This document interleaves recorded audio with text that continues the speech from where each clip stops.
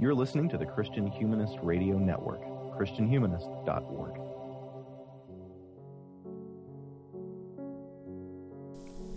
Hey Christian Humanist Profiles listeners, this is Nathan Gilmore. The recording you're about to hear is an interview with Michael Berger on his book, Reading History from Toronto University Press.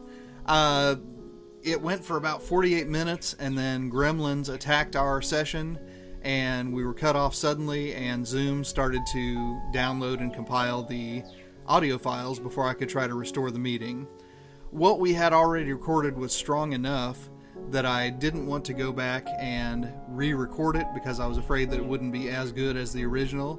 So what you're going to get is an interview that ends extraordinarily abruptly. I do apologize but that is the editorial decision that I've made. I want to give a special thanks to Britt Stack for putting this jigsaw puzzle together. The work that she does for every episode of Christian Humanist Profiles, we appreciate immensely, and episodes like this one especially. So, thank you for downloading. Sit back, relax, and listen to a conversation about reading history by Michael Berger. Some truths seem to be self-evident once somebody has spoken them, but someone needs to make that move. So here it goes. Whenever any of us teaches, that teacher teaches something. Teaching a mechanic how to maintain an automobile's engine involves things that teaching differential calculus doesn't, and neither of those is quite the same as teaching Shotokan karate. Michael Berger's new book, Reading History from University of Toronto Press, sets out to explore what it might look like to teach history in a certain way, and Christian Humanist Profiles is happy to welcome him to the show to talk about that book and to talk about the enterprise of teaching history. Thank you for joining us, Michael. Well, thank you for having me. I'm looking forward to this. I usually don't start with the story behind a book. I like to dig right into the content, but this little volume is unusual, so I'm curious, is reading history something that grew out of a general education college course, an initiatory course for history majors, a request from University of Toronto Press, something else? And while you're in the neighborhood, is this a book you imagine as a textbook for one of these kinds of classes, or do you imagine a different kind of reading audience? Well, you guessed it. It came from a request from the press. I have a couple of other books published with the University of Toronto Press, and they're both for teaching. And my editor suggested this one, and I kind of laughed it off. And then she suggested it again, and she's very persistent. And ultimately, I thought, well, it could be an interesting thing to do. It might even be useful, and I actually do have some things to say. So, okay. So that was the genesis of the book. Now, in terms of what classes I'm thinking of it being for, and I will say I did write it for classes primarily. I think an interested person could read it and enjoy it, I hope, but it was primarily for classes. First and foremost, most history programs have a course for majors about the discipline itself and how it works. This sometimes it's called a methods class. Where I teach, it's called History Workshop, but most places have such a course. And I think that's the most natural place for students to be asked to read this. It might also be useful, actually, for the introductory history survey courses, depending on what kind of reading load the students at the particular university we're talking about can manage. It might be useful as a kind of a supplement, and I would use it only as a supplement for one of those core university history required classes. Very good, very good. I'm going to gear most of our conversation today towards teaching history, since this book seems to be a teaching text. So I'll start here. Your opening chapter begins with questions of sources and evidence. So the college students you teach, do they usually have a good grasp of what counts as evidence and what doesn't when historians practice their craft? Or is this a language that students in history classes in our moment have to unlearn before they can learn it properly? I would say students often come in fact, I might even say generally come in to my classes without really a good sense of what constitutes evidence. And indeed, that there has to be some unlearning. If you look at our discourse, and I'm talking about the United States in the past 10 years, let's say, or even 5, one will often hear it asserted, and I've read this both on the left and the right, talking about their opponents, that something is being said without evidence, or somebody doesn't have any evidence for what they're saying. And evidence there is often being used as a synonym for proof, right? Meaning they haven't proven what they've said. Whereas most questions in life, at least a lot of questions in life, there may not be absolutely conclusive proof, but there may be more and better evidence or less and worse evidence. And that sense that evidence can be strong or weak or of moderate strength, or there can be more of it or less of it, seems to be getting lost. And I see that with my students often coming into the course, into the university. And so one of the things I hope to undo in this book and just in teaching generally is this sense that either something is proven or it's unproven. That's true. But most questions in life, things may be not conclusively, absolutely proven in the sense that 2 + 2 = 4 is proven. And so getting a sense that there's more evidence and less evidence, weaker and stronger evidence, is something students need to learn. History is a good venue for doing that, I think, because the evidence we use is almost always imperfect, to say the least. The other problem is that students come in without tending to think that, well, evidence means somebody said so or somebody important said so. The textbooks, the French Revolution was an attempt to impose Enlightenment values on French society. We know that because the textbook said so. That's my evidence. It's like, well, that's actually, I guess that's evidence, but it's not very good. It's purely based on authority. And so undoing that is, I think, should be one of the goals for instructors in the university. And again, history lends itself to that, I think. Very good, very good. What I'm hearing some of here is a distinction between necessary and probabilistic claims. That, there's a greater probability, but not a necessary certainty. And then the other one, and I think that's an interesting direction, is interacting with sources rather than taking them as the end of a conversation. Would that be a good way to put your point there?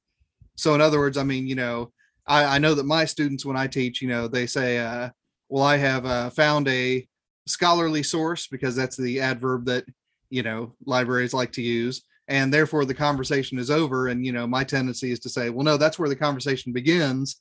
And, your job now is to say why or why not that scholarly source is, doing the work that needs to be done here.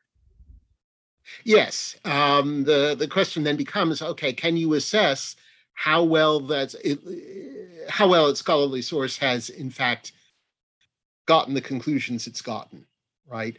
Right. That scholarly source presumably, and I take students through examples of this with a couple sort of sample monographs, deploys evidence and argument from that evidence to get to those conclusions. And while often there is specialist knowledge that would really help in trying to assess how well those conclusions are drawn, students still nonetheless are in a position to decide to assent or not, simply looking at how well the evidence is used purely on internal grounds, in a sense, without bringing in specialized knowledge of the period or place.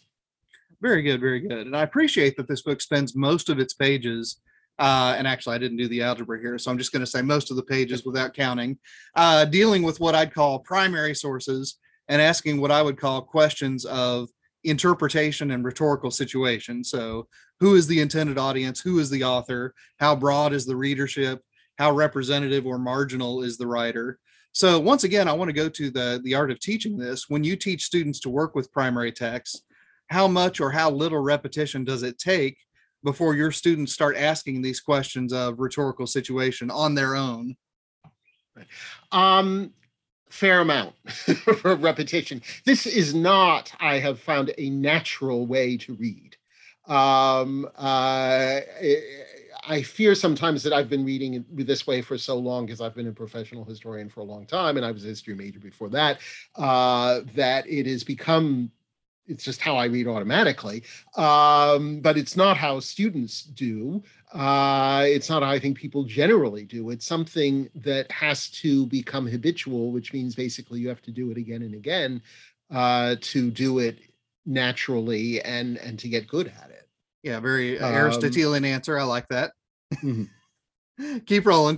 Sorry. All right. So yeah. So I mean, maybe you may have in fact noticed there was a point in the book where I talked about Aristotle's idea of intellectual virtues, and I'm going to twist Aristotle a little, bend him a little bit here, but Aristotle basically argues that virtues in general are habits, that one becomes a virtuous person by simply doing something virtuous repeatedly. And he identifies intellectual virtues among the virtues, things like, say, intellectual caution, or a willingness to be honest about what the evidence sustains, and so on and so forth, or in my case, reading slowly and carefully. And so these are virtues, but if they're Aristotelian virtues, then yes, they are habits, or they'll be exercised reliably only if they become habits. And how do you get a habit? You do something again and again until it becomes, in a sense, second nature. So in that sense, I would argue reading history can make you virtuous. Although I will say, in that restricted sense of intellectual virtues, I don't think it makes you a more moral person more generally. You still may be a serial killer, but at least you could be a serial killer who uses evidence well. Right. Right. Yeah, and you know, I don't want to belabor that dispute too long, but I mean, you know, I think that it's also at least instructive that we consider it a pity to a greater extent when someone who is educated in such things turns out to be a moral wretch. So right. I mean, you know, at the very least, we have a sense that we should judge more harshly people who should know better. But that's another conversation. We can have that someday. But that gets us into moves us from Aristotle, I think, conceivably to Augustine. And yes. I agree. All right. I do want to get back to your book though, because there's still a lot to talk about here. Mm-hmm. I want to take a step back from teaching for a moment and note a term that I hadn't really learned, you know, in my own historical education. I'm an English professor, but I took some history. Mm-hmm. And that term is cognate sources. So for our listeners who aren't historians or like me, apparently didn't pay attention in history class, what are cognate sources and what makes them important? All right. Well, first of all, you're not necessarily missing, you didn't necessarily sleep through class. I find that historians often don't use this term when teaching, but it's a term I suspect most of us know, or at least we sort of immediately grasp when we hear it. A cognate source is another source that, or I should say, cognate sources are two different sources that deal with the same thing, usually coming at it from a different angle. So, for example, let's say you're doing a bit of research on, let's say, taxation. Well, you may have a source that basically lists the tax assessments for a neighborhood, let's say, right? Well, that's a source for taxes. But you may also have a source, say a lawsuit, where somebody sued the government or the government sued somebody over taxes, right? Those are two different sources. They intersect around that issue of taxation, right? So those would be two different cognate sources. Now, obviously, this term can be broadened in a sense. I mean, what if the two things that the two sources intersect in is, say, the issue of the fall of the Roman Empire? Most historians would not say, well, anything having to do with the fall of the Roman Empire is therefore a cognate source with anything else having to do with the fall of the Roman Empire, because that's such a huge thing. So this term cognate source is a bit fuzzy. It really applies to fairly small issues and different sources that intersect regarding that small issue. So to go to a place somewhere between property taxes and the fall of the Roman Empire, I mean, something like Plato's version of Socrates and Xenophon's version of Socrates, would that still be cognate source, or would we be into different territory at that point? I would say yes, if your quarry is Socrates, right? In that case, sure. I mean,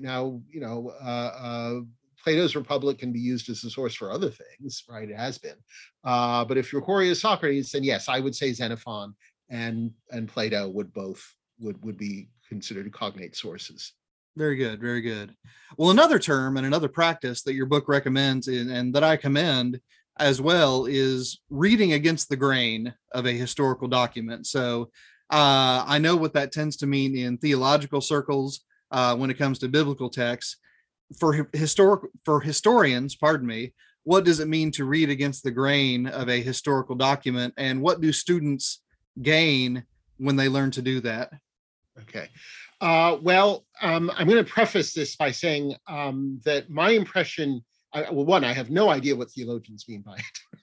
Okay, that's all right. That's all right. What do historians mean by it? I didn't actually know theologians use the term, although thinking about it, I guess I shouldn't be surprised. Yeah, but it has a different connotation, so it's interesting. Yeah, my impression is that the term comes out of literary studies, perhaps more generally. Maybe that's how it filtered into the Bible, study of that. And my impression, and I'm going to be careful here because I'm wandering into a field that's not mine, right, which is literature. But my impression in literature is that reading against the grain means to focus on what the text does not say or does not talk about, right? Historians, when they use the term reading against the grain, means something rather different, I think. And so that's worth pointing out for your listeners, if any of them are from English or know the term from English. I'm not talking about that. What historians do is something a little related. So what reading against the grain means to look for details that the writer did not intend to communicate, but which nonetheless reveals something about the writer's world. And so here you get around the problem, in theory at least, of a writer attempting to be deceptive, or a writer having an axe to grind, because you're not looking for what the writer is trying to say. You're looking for something that the writer sort of unconsciously reveals, right, in the course of writing. So, for example, let's say 1,000 years from now, we have historians reading Superman comics. Or no, better yet, I'll take Batman comics, right? Reading Batman. And they discover that there's a figure called Commissioner Gordon, right, who seems to be in charge of the police, right? And his title is Commissioner. Well, that's not something any author of a Batman comic book was trying to communicate to an audience, right? Right, this was knowledge that was expected, right? And Commissioner Gordon's title is mentioned in passing. But to an historian 1,000 years from now, it suggests, okay, there seems to be a police force, and this police force seems to be headed by a person who has this title, Commissioner, right? That would be an example of reading against the grain, as an historian might do it. This is rather different from saying reading Jane Austen and saying, oh, Jane Austen studiously does not say anything about industrialization. Therefore, she is trying to mask industrialization or deny its existence or something of that sort, right? Which is my impression is more what literary scholars tend to do when they read against the grain. Very good, very good. Yeah, it's interesting because the theologians version of reading against the grain, I mean, is neither of those two. It's a third thing entirely, and it is, taking the kind of traditional interpretation. I mean, just for an easy example, they take the master or the king figure in one of the parables of Jesus and renders it as Caesar rather than as God, and makes the master figure who returns from his trip and then punishes the unfaithful servants as the bad guy of the story rather than the righteous judge. So it's interesting that that phrase from woodworking, I would assume, has taken on three very different meanings in literary criticism and in history and in theology. So like I said, I picked that up and I thought it was fascinating, so I figured we'd talk about it a little bit. I'm going to take an utterly self-indulgent detour, just for a moment here. I noticed somewhere around chapter 5 that you use BC and AD as well as BCE and CE to signify dates in this book. And I know my own reasons for occasionally slipping in an AD rather than a CE, but I want to hear your reasons and your thoughts on using both. Okay, sure. Well, actually, I think I didn't quite use both. That is, my suspicion is that the CE or BCE that you saw was actually the text that I was quoting and discussing. That very well might be. Thank you for that clarification. Yeah. So I'm simply a BC and CE person. I'm sorry, a BC and AD person. And the reason good, because you just confused me terribly. Go ahead.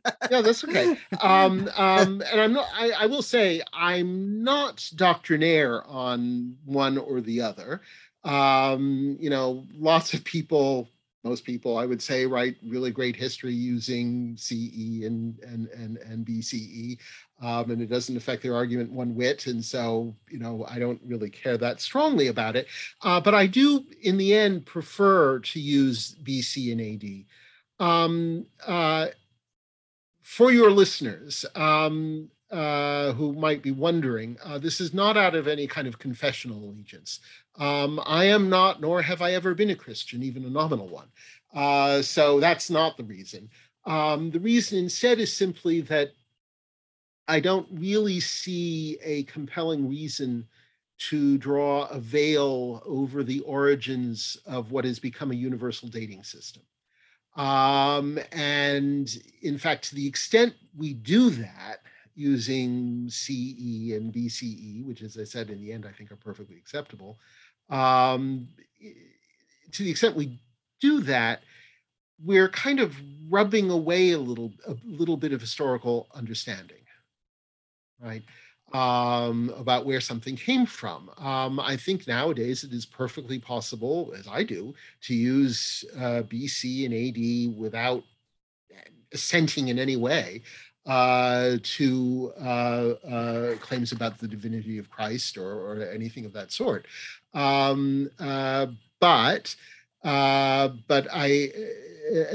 that's why I'm not doctrinaire about the issue in part. But I do think that, as I said, I don't really see a strong reason to kind of cloak, right, where this dating system came from. Yeah, and honestly, that's the reason I tend to prefer AD, is because it seems like a bit of sleight of hand to call it common era.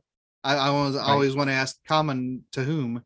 Well, that, like, there's actually, Chinese dating systems, there's Islamic dating systems. We're not using those. We're using the one that dates back to the Gregorian notion of the birth of Christ.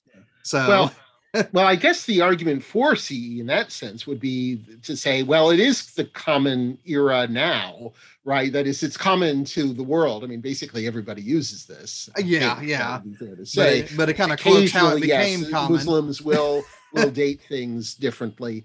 Right. But really, for practical purposes, right, everybody says it's the year 2022. Fair enough. And so in that sense, I can see the argument to say, it is the common use. and therefore common to pretty much the world. But as I said, I things can and often do transcend their origins, right? Sure. Now, I suppose you could use that as an argument to say, well, therefore we should use CE, right? But I'm in the business of revealing origins, right, rather than trying to paper them over. Very good, very good. Well, one moment that I definitely resonated with as a teacher of old books is when you distinguish between reading treatises as advocating novel ideas and reading treatises as reflecting commonplace ideas. And I shudder to think of how many of my students over the years have come to write on their final exams that everyone in 16th century England, for instance, basically agrees with Thomas More's Raphael Hythloday and his love for the utopians. But you should talk here. What makes this kind of distinction difficult for students? I think often part of it is a lack of knowledge of context. Because really, to understand whether a text is simply reflecting common ideas of its time or is in fact propagating something radical, to know that in the end really requires, or close to requires, a knowledge of what are the conventional ideas and thinking of the time, right? Well, students are students. They're learning about the past, and so they don't come in knowing those things. And so what I tend to find is that students in that situation, in fact, tend, if anything, to move to a default of the text is an agent, right? The treatise or whatever it is in fact making people believe something that they didn't believe before. And so it doesn't reflect its time, right? In the sense of reflecting convention. It in fact is in fact shaping how people think. I will say I was kind of surprised when I first started teaching and discovered students came in with that presumption. Because I tend, my set point is to think the other way, right? Honestly. But that is how students do it. That's how students tend naturally, it seems, to work. And sometimes, of course, they're right, but often they're not. And again, I think what it comes to is they don't know the broader context. They don't know what was conventional in the 16th century, right? And so, and our job is to help teach them that. But in the meantime, what we really need to do is kind of warn them off and say, look, there are two possibilities here, right? And we have to figure out which possibility is correct. Is the text simply reflecting convention, or is it in fact saying something fundamentally new and possibly changing people's minds, right? Or maybe not. That's a different issue. But right. No, that's novel? Interesting, because very few of my students have written about texts as having the power to change minds. Most of the time, I mean, they'll write about, for instance, Plato's Republic, and they'll say, in ancient Greece, none of the kings ever accumulated any property. And I always kind of, oh no, what have I done? That's absolutely not how kings behaved back then. Oh dear. That's why Plato had such a problem with them and wrote this book called, Politeia. Uh-huh. But so it's interesting. Just tendencies in the ways that students, approach these kinds of texts. Now, another tendency that my students have, and it's interesting because it ties into this question of context, right? But when we read literary and philosophical texts, my students tend to lean entirely too much on the front matter in an edited volume of Plato's Republic or the Epic of Sunjata or something like that. So in addition to using your book, and of course our history teachers out there are going to use your book now, but what kinds of things can teachers of any kind of historical text do to get students' eyes on the primary text instead of leaning so hard on the front matter? Okay, here. Or should they do that in the first place? No, you shouldn't do that. Yeah, okay, go ahead. I'm going to engage in a piece of selfless shameless, I should say, self-promotion. They should choose books if they can, that is, instructors should choose books if they can, that have introductions that don't do students' work for them. Very good. And an example would be, I've edited, I mentioned I had a couple of things at University of Toronto Press. One of them is a source book, primary source collection for Western Civ students. And the introductions, one of the many merits of that edition is that the introductions are studiously uninformative, right? They give students what they need to kind of basically put the source into some kind of context, but they don't tell students what they can conclude. I mean, I actually created that reader in part because I was so irritated with so many Western Civ readers that would do things like say, this source shows blah, blah, blah, blah, blah. Well, you've just told the students what they're going to conclude. And made sure that most of them won't read the text. Right. Now, exactly, right? Why read the text? You've just been told what you can conclude. And so now I will say the reason my collection of sources is not the only edition out there that does this or does not do that terrible thing. So, for example, the reason I chose, or approached, I should say, at least, University of Toronto Press to publish that reader was because they had a reader already in medieval history, edited by Patrick Geary, Readings in Medieval History, that has that same characteristic. It has some other wonderful characteristics too. Very good. I've actually got that reader on my shelf. So certainly, if you can, right, look for editions of the sources that don't tell students everything. Right. That's one thing that you can do, probably the best thing you can do, or the easiest thing you can do if you can do it. Other than that, you can exhort students, right, not to just read the introduction. Sometimes you can ask students questions that the introduction doesn't answer. And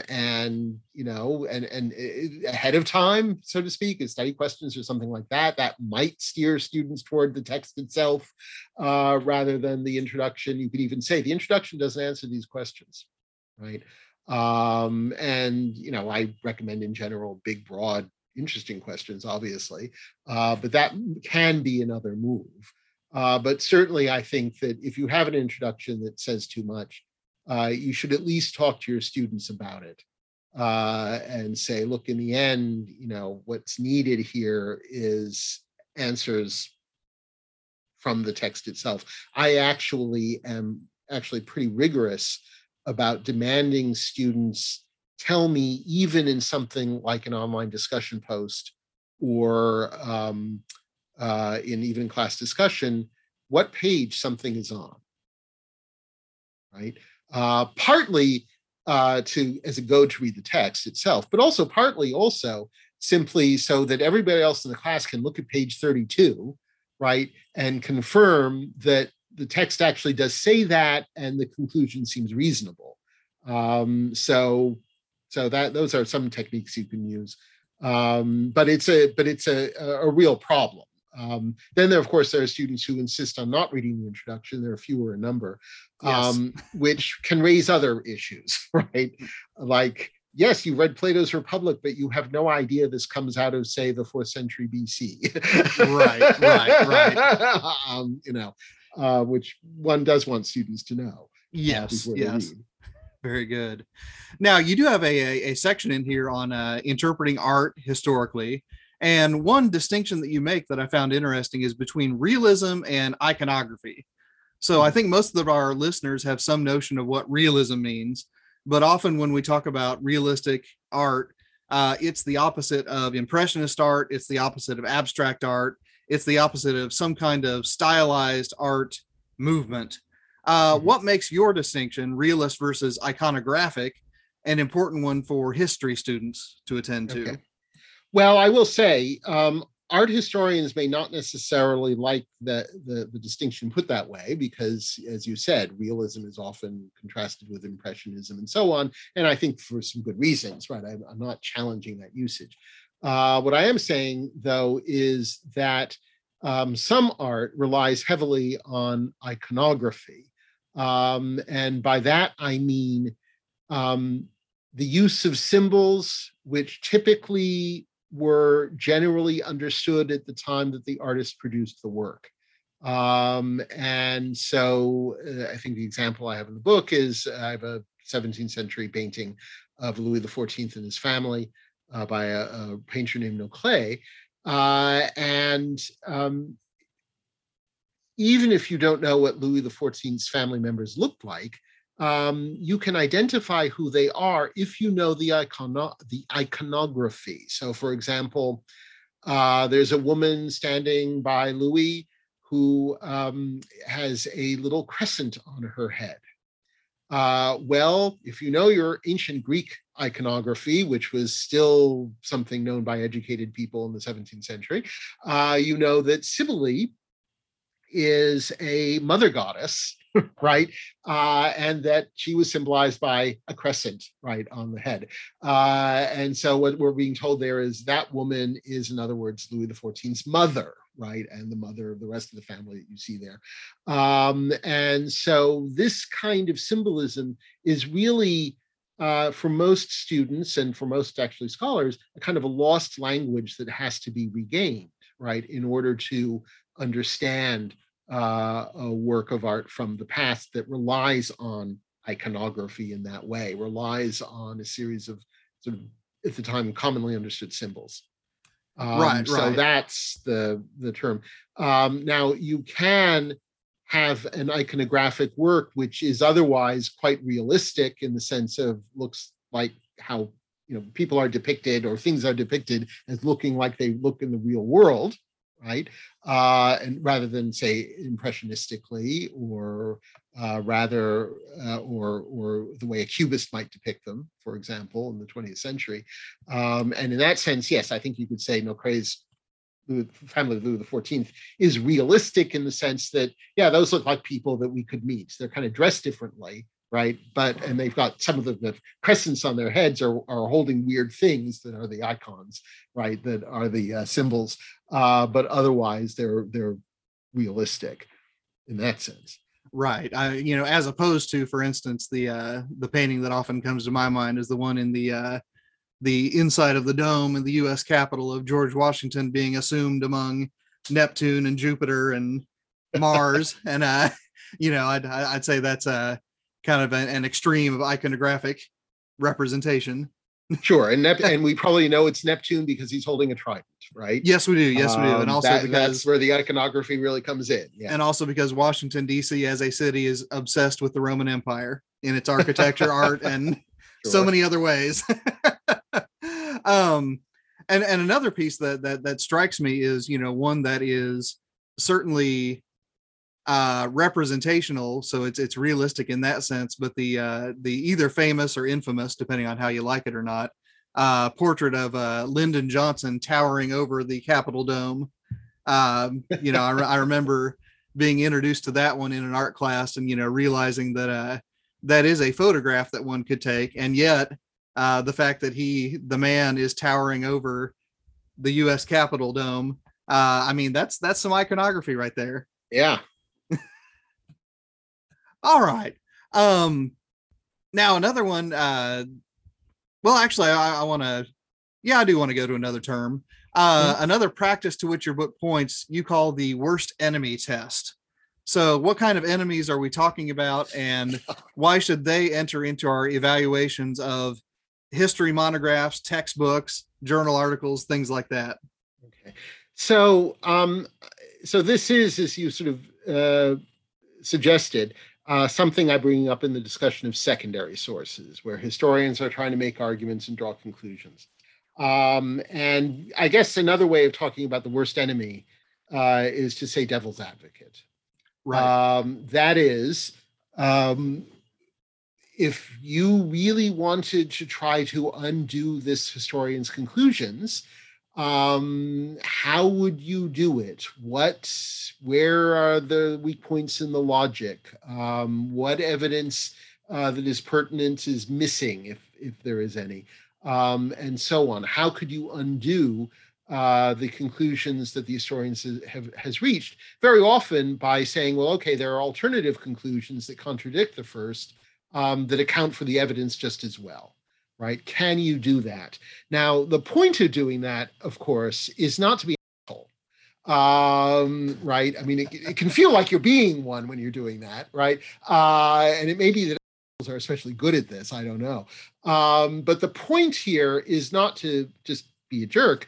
The point here is that by giving an argument that kind of acid test, you are figuring out how strong it really is, and so whether or not you should assent to it, agree with it, or not, right? That really is the goal here, not just to be a fierce critic for the sake. Yeah, I mean, it reminds me of the writing scholars, Peter Elbow's, notion of a believing and doubting game, where you read a source twice, the first one finding reasons to believe it, and then the second time finding reasons to doubt it. And, like I said, I like the worst enemy test, because I mean, it makes it a little bit more visceral than that. It's not a game. It's a, it is taking on the role of an enemy. Now, one thing that occurs in historiographical text, there we go, is something that you call responding to the historiography. And this is another term that I hadn't encountered before, but you explain it rather well. So I'd like you to talk about it to our listeners a little bit. What does it mean to respond to the historiography, and at what levels in an undergraduate or a graduate, for that matter, education, do you expect history students to engage in responding to the historiography? Okay. Well, first of all, let me take this term historiography. So historiography really has two senses to it, as historians tend to use the word. On the one hand, the broadest sense is the history of history writing, how history has, the practice of history has changed over time. And you can, a lot of these discussions go back to starting with, say, Herodotus in the 5th century BC, right, running through current practice. So that's historiography in the grand sense. But then historians will talk about the historiography of a particular subject. So, for example, I don't know, Magna Carta. How have historians discussed Magna Carta in the past? How have those discussions changed over time? Right, and that second sense is the sense that's really pertinent to what I'm talking about in the book. When historians write, typically, at least especially when they write either a monograph, that is a book that's specialized on a fairly tight focused subject with an argument that's supposed to be new, or when they write, say, articles for learned journals, they are typically responding to what earlier historians have said. They might do it by trying to argue those earlier historians are wrong. They might try to do it by arguing those earlier historians are right, and here's more evidence and more argument for those historians. They might do both. They might argue that, well, historians have really focused on one thing, but really they should be focusing on something else, right? There's some new question that hasn't been raised, but nonetheless, they are often raising that new question in the context of older questions that historians have dealt with. So really, when historians write, they are taking part in a conversation, right? They are really addressing, in a sense, those earlier historians and what they've said, and adding something or trying to add something new, right, to carry that conversation forward. And of course, conversations change over time. They change focus in all kinds of ways, as you know, just having a long conversation in your own life. So that means that when a student reads a monograph or reads a journal article or something like that, it really helps to know what the historiography, that is what the conversation has been up until that point. Now, historians will, in fact, often try to help readers out by actually kind of summarizing that conversation a bit, right, before they get into their own conclusions. That is a very helpful thing, and it helps the reader situate that historian in the conversation before you actually get to what that historian's own conclusions and evidence are. Now, I will say students need to be, I think, often informed that that's how things are working, because I've had students read, for example, a monograph which has a first chapter, which is basically historiography that talks about what all these other historians have said about a topic. And those students have come out and said, I don't want to know what other historians have to say. This person needs to talk about what he or she has to say. Well, he or she's going to do that, right? But this is why that historiographical discussion is there. Now, the question then becomes, okay, when do you or how do you talk to students about this who are just learning? And what it comes down to is that I think you have to be selective in your historiographical discussion depending on the level of the student. So if I'm teaching freshmen, say, and I'm teaching the first semester of Western Civ, well, there's all kinds of historiography I could bring into the historians have been talking about all the topics I've talked about for 100 years or more, and if I talked about all the historiography that pertains, right, and I haven't read all the historiography that pertains, right, because I'm only human. Well, the class would be a 30-year class, right? So we have a semester. So the thing to do in that situation is to be selective and pick maybe one or two issues to deal with historiographically, and even then to do it in a fairly introductory way. So the issue I pick, one of them in particular, is the fall of Rome. And I start out talking about Edward Gibbon and his decline and fall of the Roman Empire. And I give them, I confess, and I warn students this is the case, a somewhat cartoonish version of Gibbon's view on Christianity and the barbarians. It is so easy to do with Gibbon, though. Right. I'm sorry? That is so easy to do with Gibbon. And it is easy to do with Gibbon, and it's unfortunate. I do warn them that Gibbon really is better than what I'm giving them. Right. Go and read him. Maybe an abridged version, but nonetheless. I don't know if I've ever had a student come back and said I did that, but I always hope. At any rate, so I trot them through my cartoon Gibbon.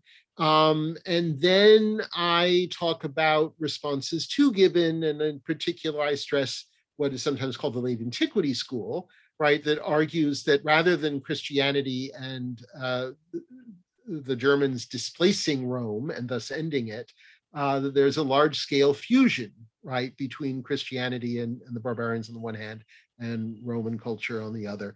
And so a lot of that section of the course is really structured around those two, that argument and counter-argument, right? So that's a very elementary introduction to the historiography.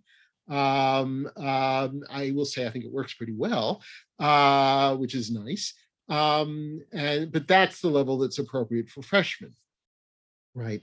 In what's called the history workshop, where I teach the kind of methods class for majors, especially sort of majors just starting, one of the things I have them do is actually read 3 or 4 monographs or parts of monographs on American slavery that are clearly responding in some ways to each other, right? So you start out with historian Ulrich B. Phillips, who wrote in 1918, who today would be regarded as a rank racist, then I think would have been regarded as a properly thinking racist, who thought slavery was good for Black people, and they needed it, and it was basically benign.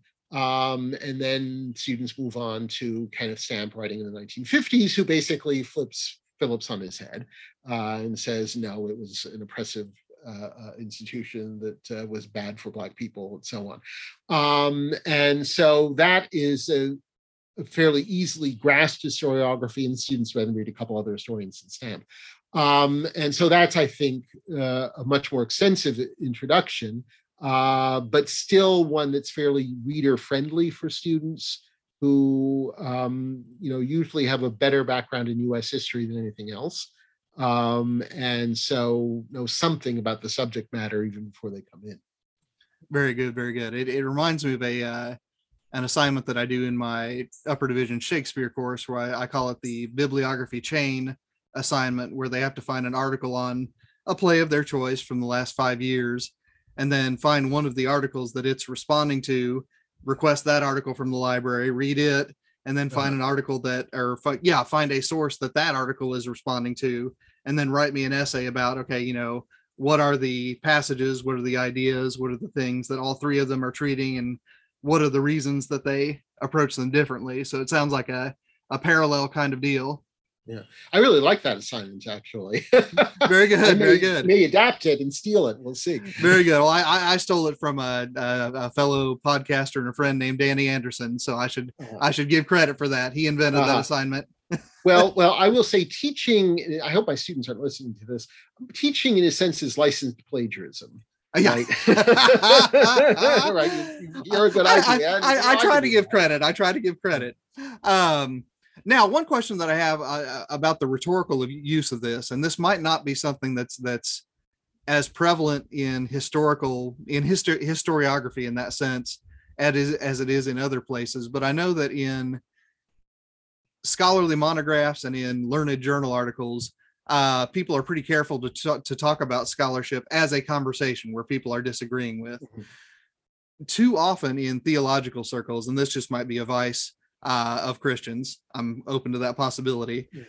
Sometimes people will talk about, the scholarship as if it ends a conversation rather than begins it. The scholarship says that Paul didn't write that. The scholarship says that this is dated late rather than early. Is that something that happens among historians, or is that something that is particular to, something like theology that, has a sort of dual life in the academy and beyond? I would say that historians can sometimes do something like that. Okay. We used to, where you might have a discussion that says, well, historians used to think X, but now we think Y. Yes, that's the kind of thing I'm talking about. Yes, and but the thing is, the problem, but typically this will not be about the issue that is central to what the historian is dealing with, because what historians always want to do is continue that conversation, right? I mean, we get rewarded for saying something new, right? Now, the something new may be further evidence that everybody's right, which is usually considered less exciting but worthy. Or it could be, oh no, everybody's wrong, right?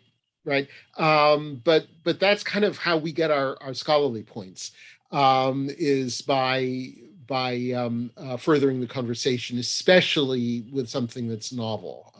And I do fear that sometimes that reward system can, in fact, encourage people perhaps to push for novelty where it really isn't justified, right? Because you don't get credit for just saying everybody's right, and I have no more evidence to add.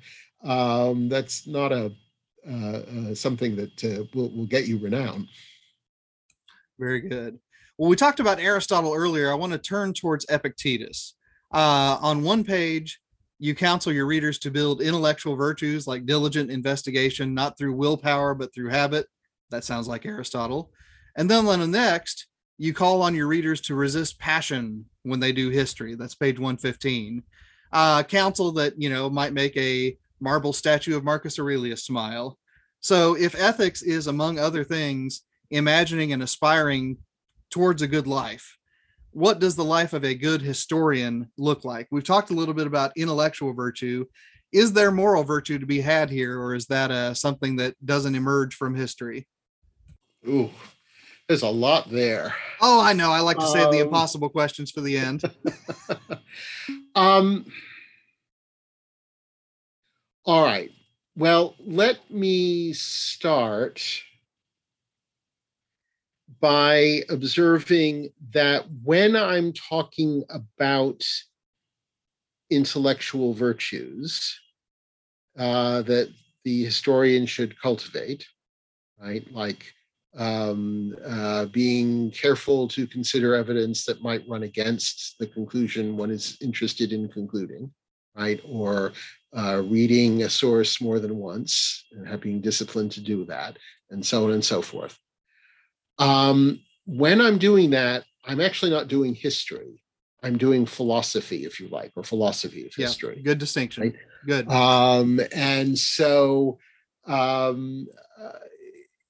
it may be that the moral thing to do would be to exercise intellectual virtues, but the exercise of those, but actually exercising those intellectual virtues to get sound conclusions in history, those conclusions are not themselves moral, particularly, right? Now, the question then is, all right, is it indeed moral to cultivate intellectual virtues? I don't know.